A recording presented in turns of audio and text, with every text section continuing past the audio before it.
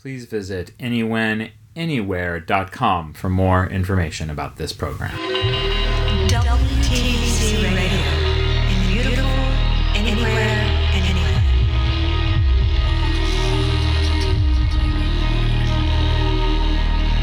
It's our conversation with Thalom. Wanting to be cool. A musician and activist.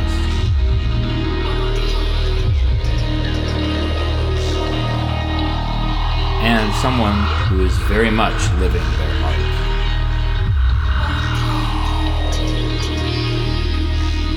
Join us and follow along with our collaboration. Wanting to be cool. The largest chunk of any given person's life is often spent trying to figure out how to behave in a way that actually lines up with the things that you believe. And that might be an oversimplification, for sure. I know that there are people who have jobs that they do not like, who are sitting there gritting their teeth saying, yeah, that's easy for you to say. But I think that more and more, that is the motivation for most people. That they look at themselves, they look at the things that they can do, the way that they can act, the things that seem closest to them, and then they wonder, how do I make the world see me this way? It's not exactly an easy thing to wrestle with or even consider. Under the best of circumstances, it's not actually a simple task. I think that we all can look at politics and the world that we live in right now and the people around us and media and the interwebitron and all of these things, and it's very easy to imagine that there aren't people considering how they look when they behave a certain way. In fact, I think most of us consider the possibility that a large chunk of those in charge are not considering that very thing. But it is this consideration, I believe, that kind of makes us unique and puts artists in a different category. We do want to align our behavior with our beliefs, because when we finally accomplish that, we don't have to hide anymore. We can just be artists, and it helps tremendously. The identity starts to shift and change and become something more comfortable and more flexible. You can embody things that you weren't able to before, and you can present yourself in ways that are not only telling and wonderful, but actually get the story across.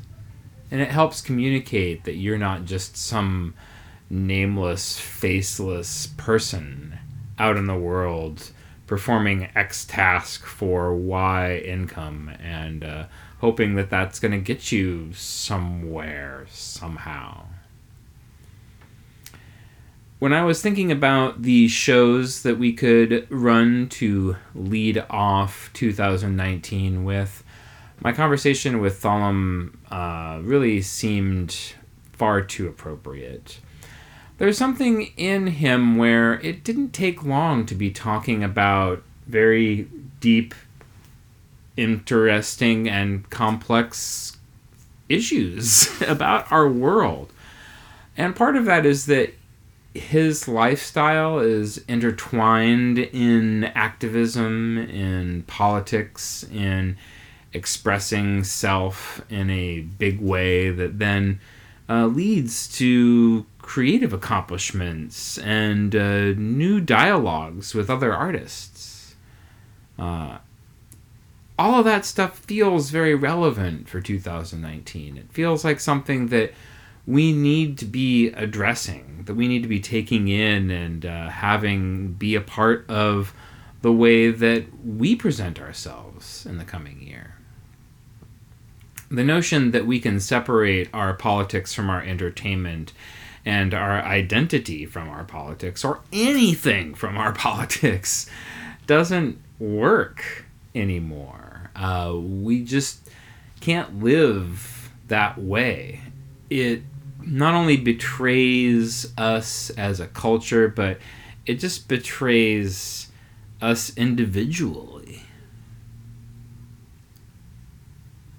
Speaking with Thalem really not only helped crystallize all of this, but painted a very interesting picture of the working life of an artist on the road, trying to make it to gigs, trying to wrestle with the creative process as well as the logistic process of performing and making music.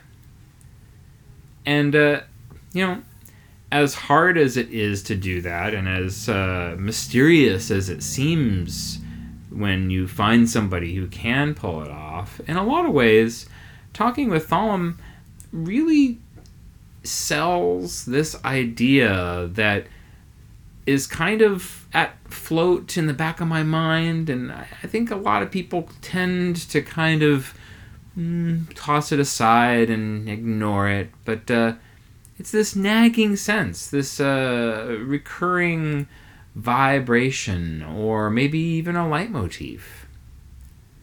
When you try hard enough, when you pursue it every day, when the art and your life become the practice of everyday being, well, that's what it means to be an artist. WTBC Radio in beautiful anywhere. This conversation was recorded on the Lava Lamp Lounge patio on September 27th, 2018. Speaking of traveling and whatnot, how's your tour going? It's going good. Yeah? It's been it's been excessive driving. Yeah. And I started off sick, so it was like I've just been catching up the whole time. Oh no. Yeah. I have never. But I think I'm almost like caught up. Yeah. Okay, I know. I don't think I've ever done any traveling while sick. Oh, right. Because as soon as I get sick, I basically crawl in my bed and kind of wait for it to pass and, Yeah. and then crawl out. I usually do too when Yeah. I can, but sometimes you can't. Damn. Yeah, I'm trying to think. I read a book once where the premise was, I think the drummer was getting sick while he was on tour. And so it was like all of his like fever dreams as he's like, this is terrible. That's funny. Yeah. Hopefully no fever dreams. No, No. I haven't had any. Yeah. So how many stops are you making on this jaunt total? What is it? 12, I think. 12. Yeah. Nice. Yeah. Now, when you set out on something like this, do you like to make the arrangements yourself, or do you work with somebody? Or... It depends. It depends. Yeah. But like this, we pretty much mostly we set up together. Nice. Yeah. I'm finding it very interesting to get into that part of the musician's life, because I mean we could talk about recordings and performances and all that kind of stuff to the end of time, but there is the working element of like driving to shows, Right. talking to promoters, making Yeah. sure the show is happening, and then getting your band together and stuff like that. Yeah. But, the administrative elements of being a musician are never glamorous. No, and the type of automobile that you need to tour with, what type of project, and so on. There's it's constant changing of.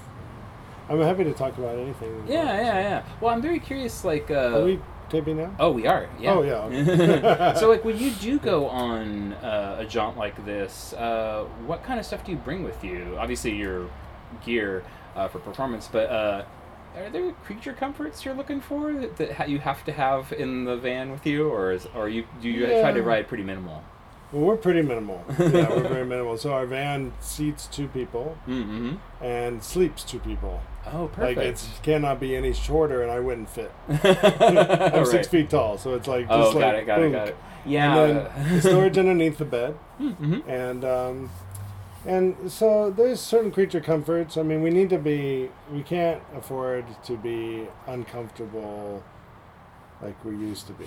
Yes. Like that's changed a little bit, So like, there's certain things you have to, but it's still, I would say, on the gauge of lifestyle of uncomfort per lifestyle, it's way over on the extreme. Nice. I mean, most people, I don't think, are that interested in being as uncomfortable as you have to be normally on tour.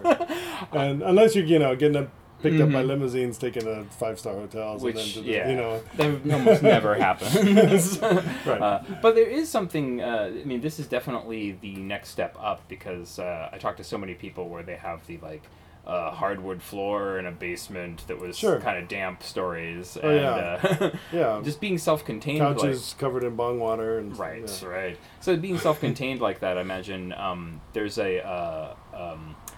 it kind of solves for the equation in a little bit. Like, that, like, when you get somewhere, no matter how fucked up it gets, Yeah. like, you can still have a place to stay, you're comfortable, you're safe. Yeah, it really makes a big difference for us Mhm. at this point in time, for sure. Yeah. But I mean, I slept on plenty of floors. Sure, right? no, we And all I'm- have. Yeah. And so, but I'm a little less interested in doing that nowadays. Yeah. It just change. Depends on where you're at and what, Mhm. But I think that, that's, I mean, that is kind of a great part of touring, actually, until you get tired of it. Right. And then you just get tired of, Mhm. Yeah, no matter how prepared you feel and whatnot, like, when you are burned, like, it's time to go home. Like, it's... or it's time to persevere Yeah, and get to the next level, because Oh. that's I like a this. and we have been living on the road for well over a decade. Yeah. Without a you were particular- pretty relentless. Yeah, in a way, it's relentless in some ways, and then we also schedule time off. It's just that we don't go back to one location for that Right. every time. We don't go back home, Mhm. right? It's a completely different mindset Mm-hmm. than going on a 3-week intensive tour or something, or 10 days or 5 weeks or whatever, and then returning home, because there's this sense that it has a beginning and an end. Mm-hmm. Mm-hmm. Whereas if you're just continuously moving, It's more actually your lifestyle than anything it just else. exactly. And so, I'm not saying one is better than the other. It's just, but it is a different type of a philosophy or Sure. perspective on existence and on touring. Yeah, particularly. well, because it takes it into a more philosophical realm than it does of, like, okay, I got to get 500 miles tonight because then I have to hit this city next week. It's more about, like, being in the moment then, because then you can appreciate it. It can be. Yeah. Yeah. Interesting. Yeah. Very cool. Well, there's so many directions to go with this, but this lifestyle probably is what affords you to be able to play with so many unique performers. Right. Because, like, Yeah. you look at this list and it's like there's some jazz guys, there's some rock folks, it's really like this mixed bag, and I have a million questions about Jad Fair alone, but like I got a million answers for you. right, and then I have on top of that, like, Nels Klein and Mike Watt and Sarah Lund. Like, Yeah. I mean, each of those could be a whole hour-long interview of their own. Yeah, I agree. I guess my question is, was part of the lifestyle getting to the point where you could work with these kinds of folks and have this kind of flexibility? Were you already there, and so then you just decided to adopt the lifestyle? I'm trying to figure out the chicken and the egg on this. Well, I've always been kind of itinerant. Mm. Anyway, even okay. for a while I just was doing basically activism in my early 20s, Cool. and I lived with a backpack, and that's it. And so What kind of activism? Well, I mean, everything. Everything. Anti-war to Redwood Summer. I came up to Humboldt County for Redwood mhm. Summer in 1990. Nuclear Nevada test site. Right. Environmental and animal rights, Mhm, and the gamut. I mean, to me, Right, it's all right. intertwined. Well, absolutely. I ask this because some people have a focus when they get Mhm. into it, where they're like, "Oh, I'm really interested in, like, saving this particular forest or trees." Well, and or that's a my good. thing." That's a good tactic, because Mhm. if everybody focused on one thing like that, Right. it can have a big impact everywhere, right?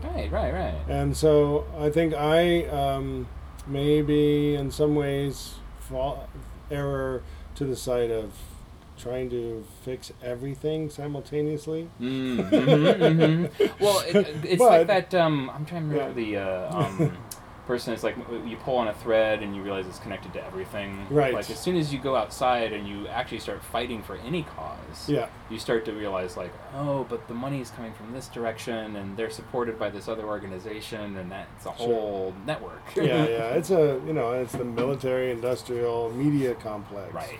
But prison complex. I mean, on and on, and we kind of now have this convenient way of summoning it all up as toxic masculinity, right, or white Right. supremacy, or white privilege, and these kinds of things. I think it's all pretty accurate. I mean, yeah. all of these issues are traced back to the patriarchy, white patriarchy, and white supremacy, and well, and it's funny when people want to Um, push back against that because it always feels a fairly unanimous kind of voice that's pushing back against it. Sure, yeah, white guys. Exactly. Well, and It's pretty, it's what's the word I'm trying to think of? It's, see-through. What do you call it? transparent. Yeah. It's Well, very and transparent. I mean, there's some context. Today is the Kavanaugh hearing Right. that's been dominating the news and the internet and everything all day long. And it's so interesting how many people want to say, well, this isn't about white guys. Right. It is. It's about the whole culture. 100%. That's interesting. Now, when you were an activist, more of as a lifestyle, you're saying you're itinerant, probably traveling a lot. Were you making music at that time, or was it a separate? I was. Okay. I was. Yeah, I had a trio called the 100th Monkey Generation: The Difference Between Everything Anarchists Can Do, Whether or Not the Cops Will Let Us Bicycle Band. The name kept getting longer based on different experiences and events that we had. Right. And we decided that we didn't want to play for money at all in our entire existence. Cool. So everything was benefit shows and riots. Nice. And we were the house band every night for a 5-day walk from Red Rock, Nevada to the nuclear test site. Oh, wow. Um, I like that. Yeah, it was pretty cool. Yeah. You might be into this gentleman in Corvallis, Chris, who he's trying to put on experimental shows where zero money is involved at any point. Well, this is what I was into. Oh, I see. Nowadays, you're looking for a paycheck. Well, I mean, Sure. again, it's just that things are more or less appropriate depending on where you're at in your life. Yeah. Um, Well, and it's a different story to say, like, hey, I'm hoping that I can cover my costs so that I can get to my next engagement. Yeah. Versus, like, no, it's the principle. I cannot accept money for any reason. Well, right, Yeah. and that was our philosophy at that time. We were militantly against money. In fact, the reason why I lived out of a backpack for many years was because I didn't want to circulate money at all. Yeah. Well, And so I really tried to live as off the grid as I possibly could. nice. So- That is I mean, it's harder than it sounds. First It's off, way harder. I was not that good at. I mean, a lot of aspects of it I was very good at, for sure. And other aspects, not so much. I mean, I was 22 years old. Yeah. Most of my friends, probably you, are like this. That we rebelled against kind of everything, Right. as teenagers, right? And then, like, what do you replace that with? You as an individual, because you're probably kind of isolated. Right. And you have to, like, piece together stuff as you go and, like, recreate a whole way of interacting, right? And so it's a lot of flailing. Yeah. We all flail a lot. Very much And it takes so. years before you might start feeling like you're really in the flow. It's time for Dial a Song. Hey, what the hi? It's John F. of They Might Be Giants, and you're listening to Austin Rich on WTBC Radio in beautiful anywhere, anywhen. It's a podcast with Austin, and this is They Might Be Giants Song of the Week. This is the latest from us. It's our Dial a Song.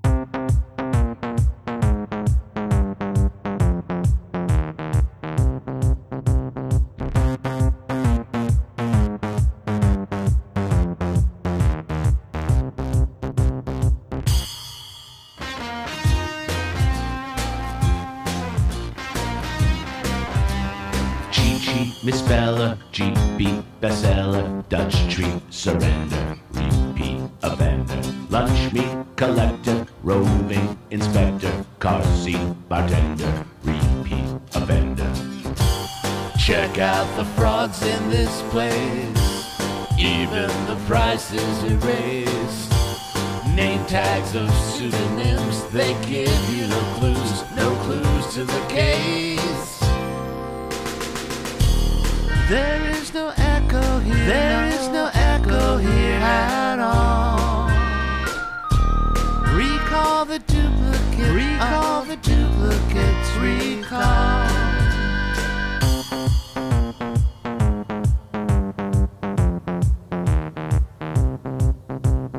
Two-time fast bender, true crime rewinder, charm line extender, repeat offender, grifter, pretender, part-time dead ender, deadbeat, big spender, repeat offender. There is no grace in this world. All of the shapes have been blurred. They pixelate my face, and I get no breaks from these jerks. There is no echo here, there is no echo here at all. Recall the duplicate, recall the duplicates, recall.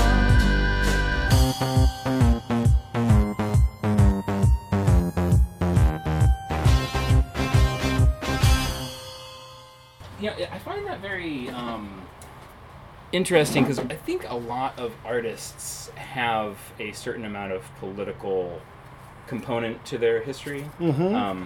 Some more so than others, obviously. For sure. Yeah. But you know, so I want to get into music a little bit now. Mm-hmm. There is something about improv and free improvisation that has an anarchist bent to it, you know, a philosophical desire to let's try something that really isn't structured. Right. And do you think that that's what led you to that? Is that your activism was kind of pushing you in that direction? I've always improvised, even when I was a child. So I never, like, to me, there was never improvisation is a thing. I'm going to start doing that. Right. And so, in fact, we're improvising right now. I mean, it's a continuum constantly, whether you're sitting at an instrument or not. So, activism, for me, yes, playing freely improvised music, traveling like I do, and is an action. Right. It is a social political action for sure. Oh, 100%. Yeah. And it's a study in what I think of as the true sense of what anarchy is, which is not that there aren't hierarchies, sure, but that everybody who's participating understands that everybody has something unique to offer, right? So, you know, as an anarchist, I might think, well, you're a fireman or something. You probably know more about that stuff than I do. Right. Okay? So there's a natural hierarchy there. But what I'm concerned about are unnatural hierarchies. And this is where all of our problems stem sociopolitically, right? Yes. And so in freely improvised music scenarios, I may have way more experience than somebody else I'm playing with. I play with people of all generations. That's another great thing about improvised music is that cross-pollination between generations is a really great thing. And but that experience that I bring to it does not necessarily overcome the uniqueness that the younger player brings to it. For sure. And the idea is that we're absolutely both going to learn from each other and for different reasons. Yeah. And we're going to learn what we each need as individuals through a communal process. There's something about the world of experimentation and improvisation that seems to understand the value of youth and wisdom simultaneously in a way that, like, rock and roll never understood. Yeah. You know, like, rock and roll really only ever valued youthful impulses. Even old rockers have to seem youthful. Right. I mean, yeah, and almost kind of go against their own wisdom even at 60. Right. You know, but then there's people like Iggy Pop, you know, and like he just goes around that stage on one leg now, you know, and it's just, you think, what? The last time I saw him, you know, I can't remember how old he was, but I was kind of already tired by the time the Stooges were starting. I was like, oh, I can tell I'm getting older. This is a late show. And he still blew it out of the water. And I'm like Right. watching him like studying like, I need to start exercising. I need to go. Yeah. If I want to make it to like that, like, I gotta I don't think you can. It's too late to be like that. Right, now. exactly. I think I need. No, to- I mean, no. Physically, you can do plenty of things with your body. Sure, but I mean, sure. But I mean, yeah. There's nobody like Iggy Pop. Yeah. Well, and I think that is what kind of what we're getting at too, is that like when you recognize that what they have to offer that's unique, that's different, that has a flavor component that contributes, like that gets exciting. You Right. know? Like it, unlike jamming with your uncles where you're just doing like Smoke on the Water over and over again and kind of getting bored. Like when someone else comes in and they do a piano riff like you've never heard, that's like it really turns the conversation around. Yeah, for sure. Yeah. That's it. Now you also do some stuff that is composed. It's not all improvisation. Oh yeah, I do a lot of composed music yeah. as well. Now, do you access something different when you're trying to go there? Like what? I mean, obviously the improv is just kind of being in the moment, but where does the compositions come from? Yeah, improvisation for me is definitely about being in the moment and in sound. Yes. Yeah. And well, let's say like tonight I'll be singing songs, and which is a new thing that I'm doing, and and so these are composed, and I spent a lot of time thinking about the arrangements of them, the presets that I created on my keyboard for every different song, Sure. And nuances and inflections in my voice, and so it's in some ways it's very prepared, Right. right? It's certainly going to be plenty of spontaneity in there too, but Yeah, kind of like the bebop era where they have like A to B to C is a little bit iffy, but then we do D and then we close. something like that. Yeah. Yeah. Well, I think that I'm just I'm probably not as quite as prepared as I would like to be, in a sense. Sure. And so, but I'm okay with that because I know that will create certain things spontaneously that I'll follow for a bit, and then I can come back into the song, for instance. Yeah, So- where your energy is going to go, and so you can More or less. kind of guide it and get yourself in that At least zone. I'm familiar with everything enough that I can kind of guide some wild energy and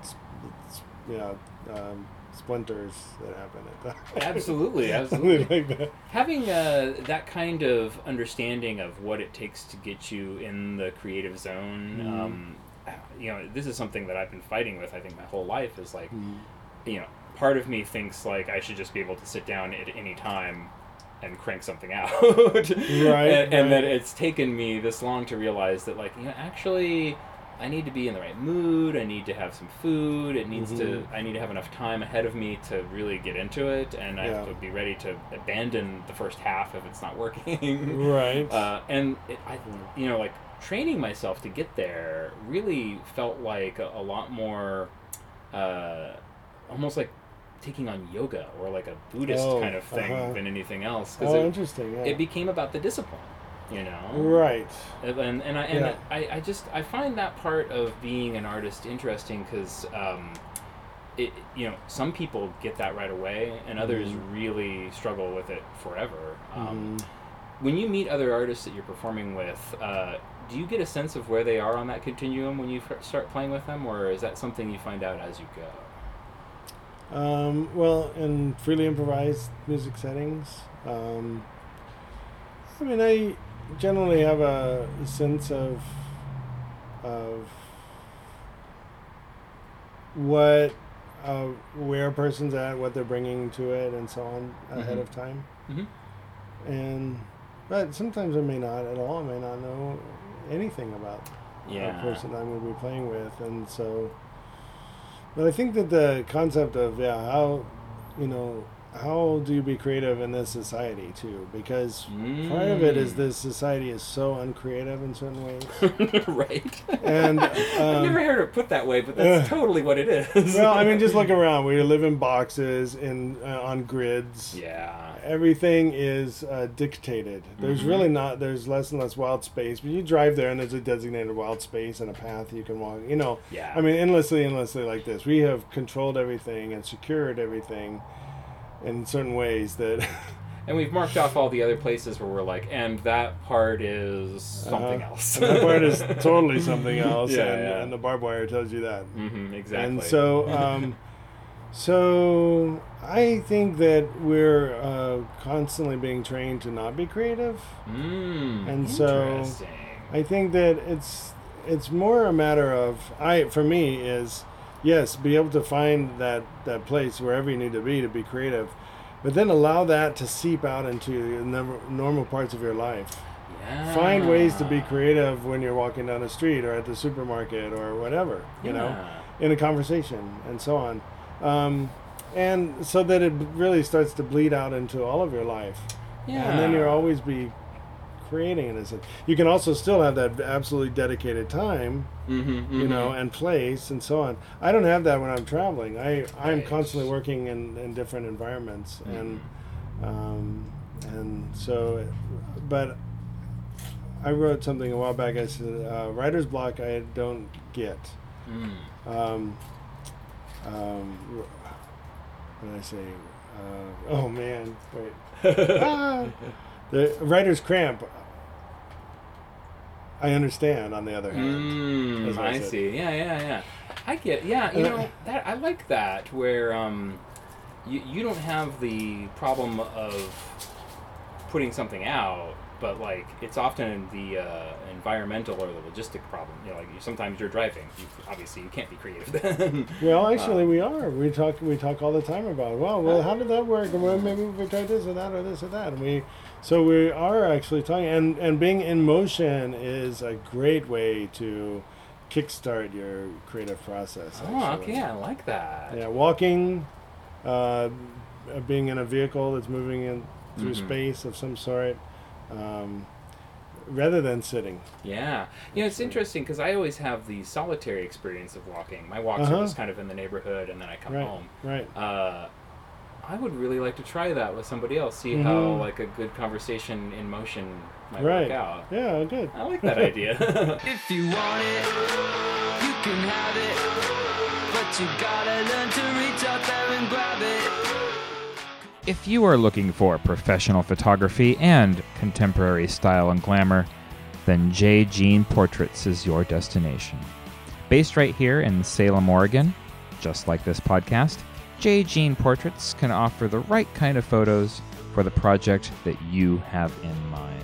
To help wet the whistle of people interested in J. Jean Portraits, we are holding a contest for the person or artist who would like to do a little photo shoot on us. Please send an email to austinrich@gmail.com and explain why you should have your band, art project, or whatever photographed in a short paragraph. And the most interesting entry will receive a full photo shoot package courtesy of J. Jean Portraits. You do not want to miss out on this opportunity to get professional quality photography for free. So please enter to win a free photography package with J. Jean Portraits. That's jjeanportraits.com. A professional look tailored specifically for you.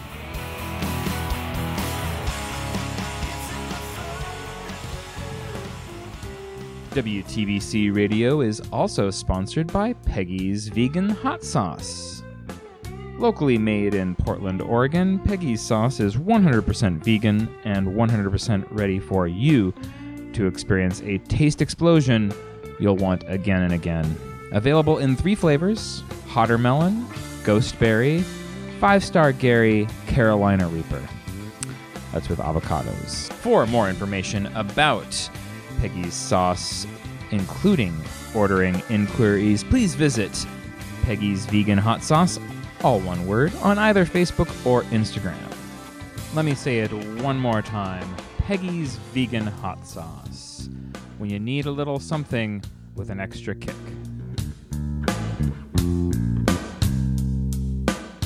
I'm trying to remember how you first came on my radar, and I'm pretty sure it was Bob Bucko Jr. Who first clued me in. And, That's what I figured. yeah, because, I mean, everything on his personal archives has a very interesting flavor to it that's very...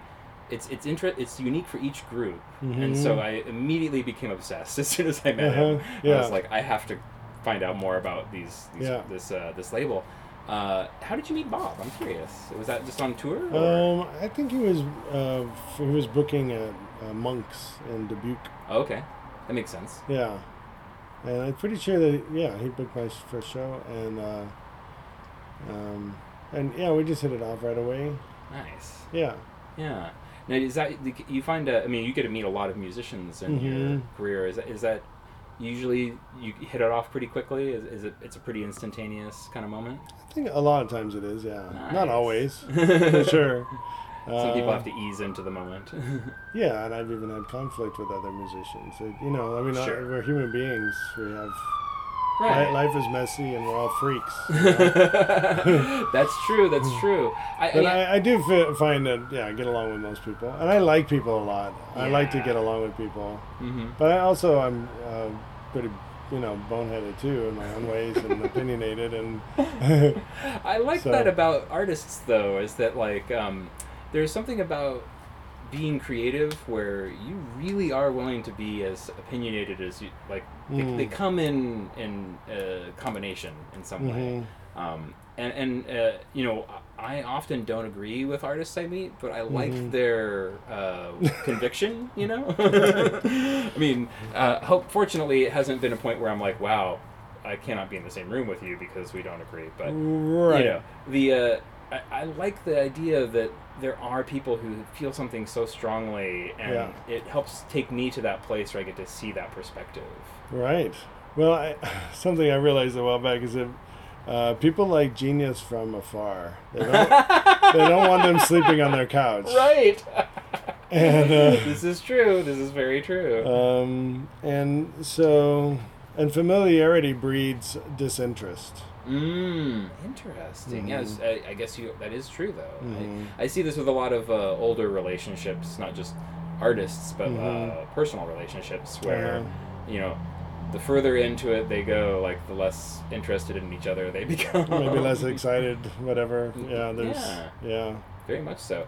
Now, I am actually going to meet Rent Ramos for the first time. Oh, good. Coming up soon, and I know he's someone you've played with. Oh yeah. He's a very important person in my life. Yeah, well, and a massive figure in music too. Like he's fantastic. Massive. Yeah. How did that go? Meeting up with him and working with him.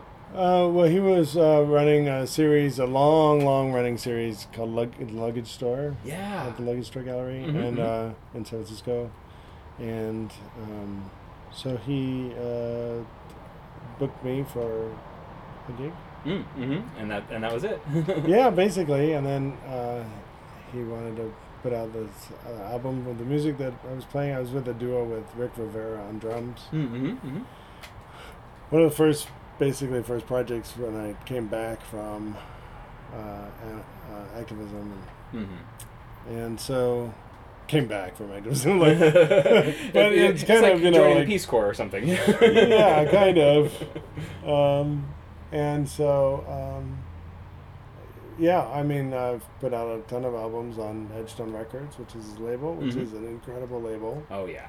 And he and I have had a Bloom project for a while, which is the two of us, and then we have different kind of revolving people come in and out. We've done some tours and a bunch of albums, and he's an incredible musician, incredible human being, like one of the most amazing people I've ever known in my life. Yeah, I'm excited because I only know him through music, and so I'm very curious to know what he's like in the room. Yeah, he's definitely an interesting person. He's very unique. Cool. For sure. Yeah.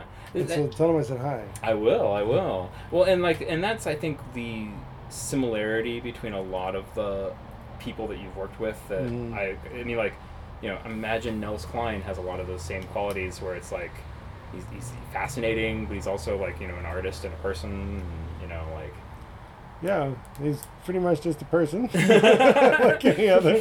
Sure. But he's definitely an interesting person. I mean, he has opinions. Sure. And he's also a very generous, accommodating person and interested. You know. Yeah.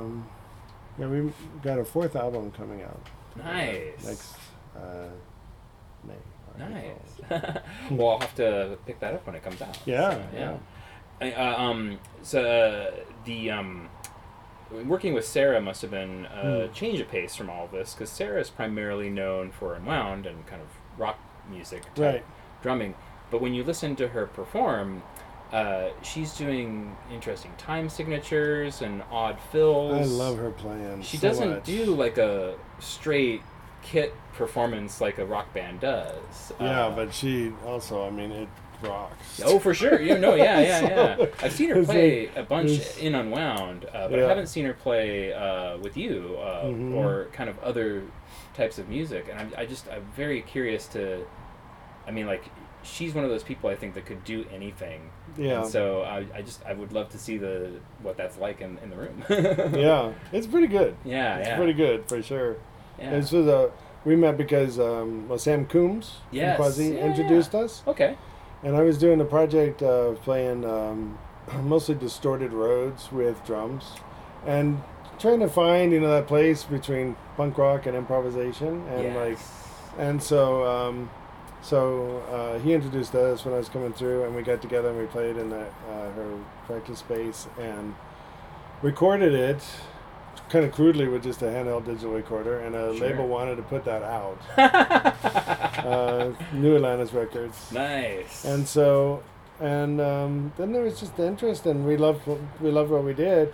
I think she really loved being in a situation where she could play exactly how she wanted to play at any given moment. Right. And I think there's a lot of, I mean, Unwound is an amazing band, and so they're definitely playing songs, and there's, but there's a certain amount of freedom within that as well. Oh yeah, they And- improvise. Yeah, but it's a little bit different with what we were doing, and right away I felt like she was the perfect drummer for this project. And so we put out a second album that Brent Asbury recorded, and it was put out on Bob's label. Yeah, Yeah. I think he sent me that one too. Oh, good. Well, you would remember if you hear it. Yeah. It's such. I mean, like, you hit on something that I find very. The intersection between like punk rock and the sun keeps moving, doesn't it? All right, I'm gonna go right behind this pole. There you go. The punk rock / improvisation intersection.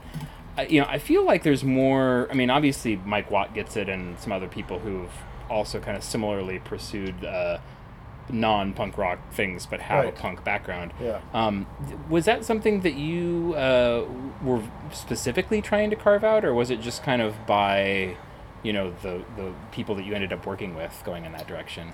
Well, I think it just comes out from my curiosity and my experiences. Mm-hmm. So I grew up in San Jose. Okay. In the high school was early '80s. Sure. I graduated in '85, Okay. and so there was West Coast punk everywhere. Yeah. There was a great jazz club called Kumbois in Santa Cruz, where my stepsister worked, and Okay. so I saw many incredible, extraordinary, legendary jazz musicians there. And I grew up studying classical piano. Okay. And like I said, I've always improvised and composed. And in San Jose, it's an incredible multicultural city, really. Okay. And so, you hear Vietnamese music and norteño and corridos and salsa and Japanese taiko, and I played in the gamelan ensemble that Lou Harrison built Whoa! there, and I played in West African drumming troupe, and I studied Persian music and Chinese music and Carnatic music, and so I just have, like I said, a curiosity for all kinds of different types of musics, and And I had all this experience with lots of different types of music, so it's just natural for me to.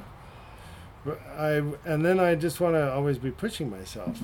I'm not interested in just doing one thing. Just this one thrust. And so That'd be pretty boring. Well, for me it is. Yeah. Although some people do that and they get really deep into something. Right? There's just different ways to look. I think that I get deep in everything that I do. That's what I believe. Mm-hmm. And so I don't feel like I'm thinning myself out. Right. Maybe I have slightly, and that's but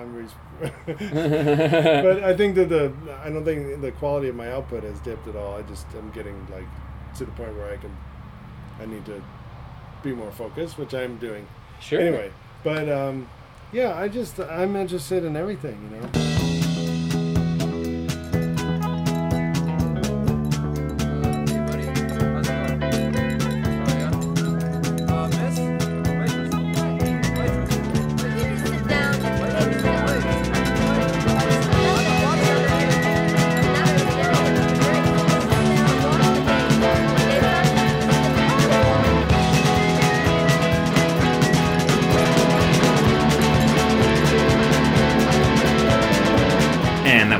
Conversation with Thalum McDonis here on the program. You can find a lot of his music online, and there'll be lots of little links and things in the show notes to places that you can find him and the work that he does. Very versatile and wide-ranging artist who, does everything under the sun. So yeah, I would dig in. I think that if you are a fan of music, you'll probably find something that he does that you'll like. And I'll give you a 2-for-1 recommendation. Check out his stuff on the Personal Archives website. Bob Bucko Jr. has a very good understanding of the work that Thalum does and presents the material in a way that I think is very complimentary to the ideas and the material inside. So that's a 2-for-1 recommendation right here on this program, starting 2019 off right. The very first episode of this show was 1 year ago. We started in 2018 with the idea that we would run new episodes every Tuesday. And look at the time. It's 1 year later, and we have kept up that promise. We were late a couple of times, and for that I do apologize. But, having made 52 shows this year, I think that that's a pretty good record. And I'm really proud of the quality of the conversations and the material on the show. So I think that is even better. What can I say? I picked some good guests, and we talked about some good stuff. That's how that works. It's a good lesson for people who want to make podcasts. Pick good guests. Talk about good stuff. But yeah, as we begin this magic 2019, the year before the future begins, I think that it's hard not to want to look forward and look to the past and consider this that we've done and consider what we want to do and all that kind of stuff. But the reality is that it's just another day. We've got to do another show. There's more to come. There's been stuff in the past. And that's one of those things that I think talking to someone like Thalum really helps drive home. Live in the moment. Be here now. All of those cliched things that people say when they're trying to be helpful. And if you actually start thinking about it, it really is. But it takes a while to get there, so sometimes you're a little bit stubborn and whatnot. But when you get there, you're like, wow, yeah, be here now. Perfect, I get it. This is cool. But man, it takes a while to get there. Anyway, that's a long way of saying I'm very happy that we're a year in. I'm proud of the shows that I've done. I'm looking forward to doing some new ones. And I think that the spirit of Thalum's music and art and creativity is a good thing to consider moving forward. 2019 is going to be fun with more cool conversations and we need the positive energy to keep going because things don't seem to be improving politically or culturally in certain ways. Yes. The same old situation happening here. Before I get too depressing and can't talk my way out of it, let me just say that I'm very excited about the direction the show is going, and couldn't have done it without you. You guys are wonderful. You guys are beautiful. Without you, there would be no show. Be seeing you.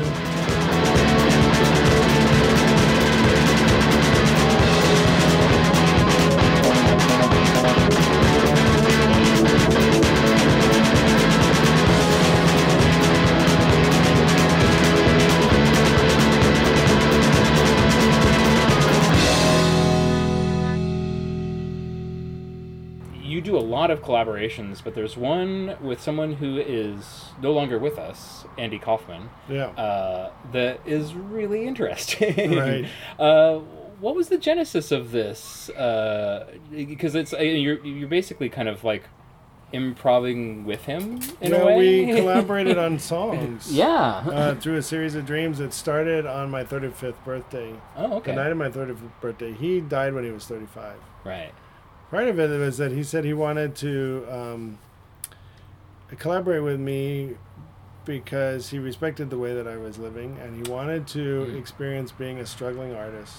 Got it. Which he never really experienced. Yeah. He had a lot of success early on. Right. And he didn't get to continue. yeah, to... well, he was a total experientialist. I mean, he wanted to experience Yeah. everything. He tried to experience what it'd be like to be a struggling artist. He would go out and perform and bomb on purpose. Right. Right? He would get kicked out of places on purpose. He would make people pissed off on it on purpose. It's kind of the Tony Clifton idea, Right, like- it's Tony Clifton, but also like a lot of his, just his shows that he Yeah. would do. Like for the first half of it, people would be like, this is terrible. Who is this? Yeah. Why did I pay for this? Yeah, exactly. And so, but anyway, so he just came to me in a series of dreams, and we collaborated together, like I do with any person, like we would, Yeah.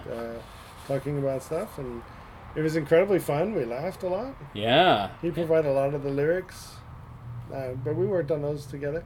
And then I would wake up each morning. When I woke up from these dreams each morning, I would try to piece it together the best I could and record it. Right. And so then Bob, I didn't do anything for a year. So this was in 2002. Oh, okay. So it's been a while. Yeah. And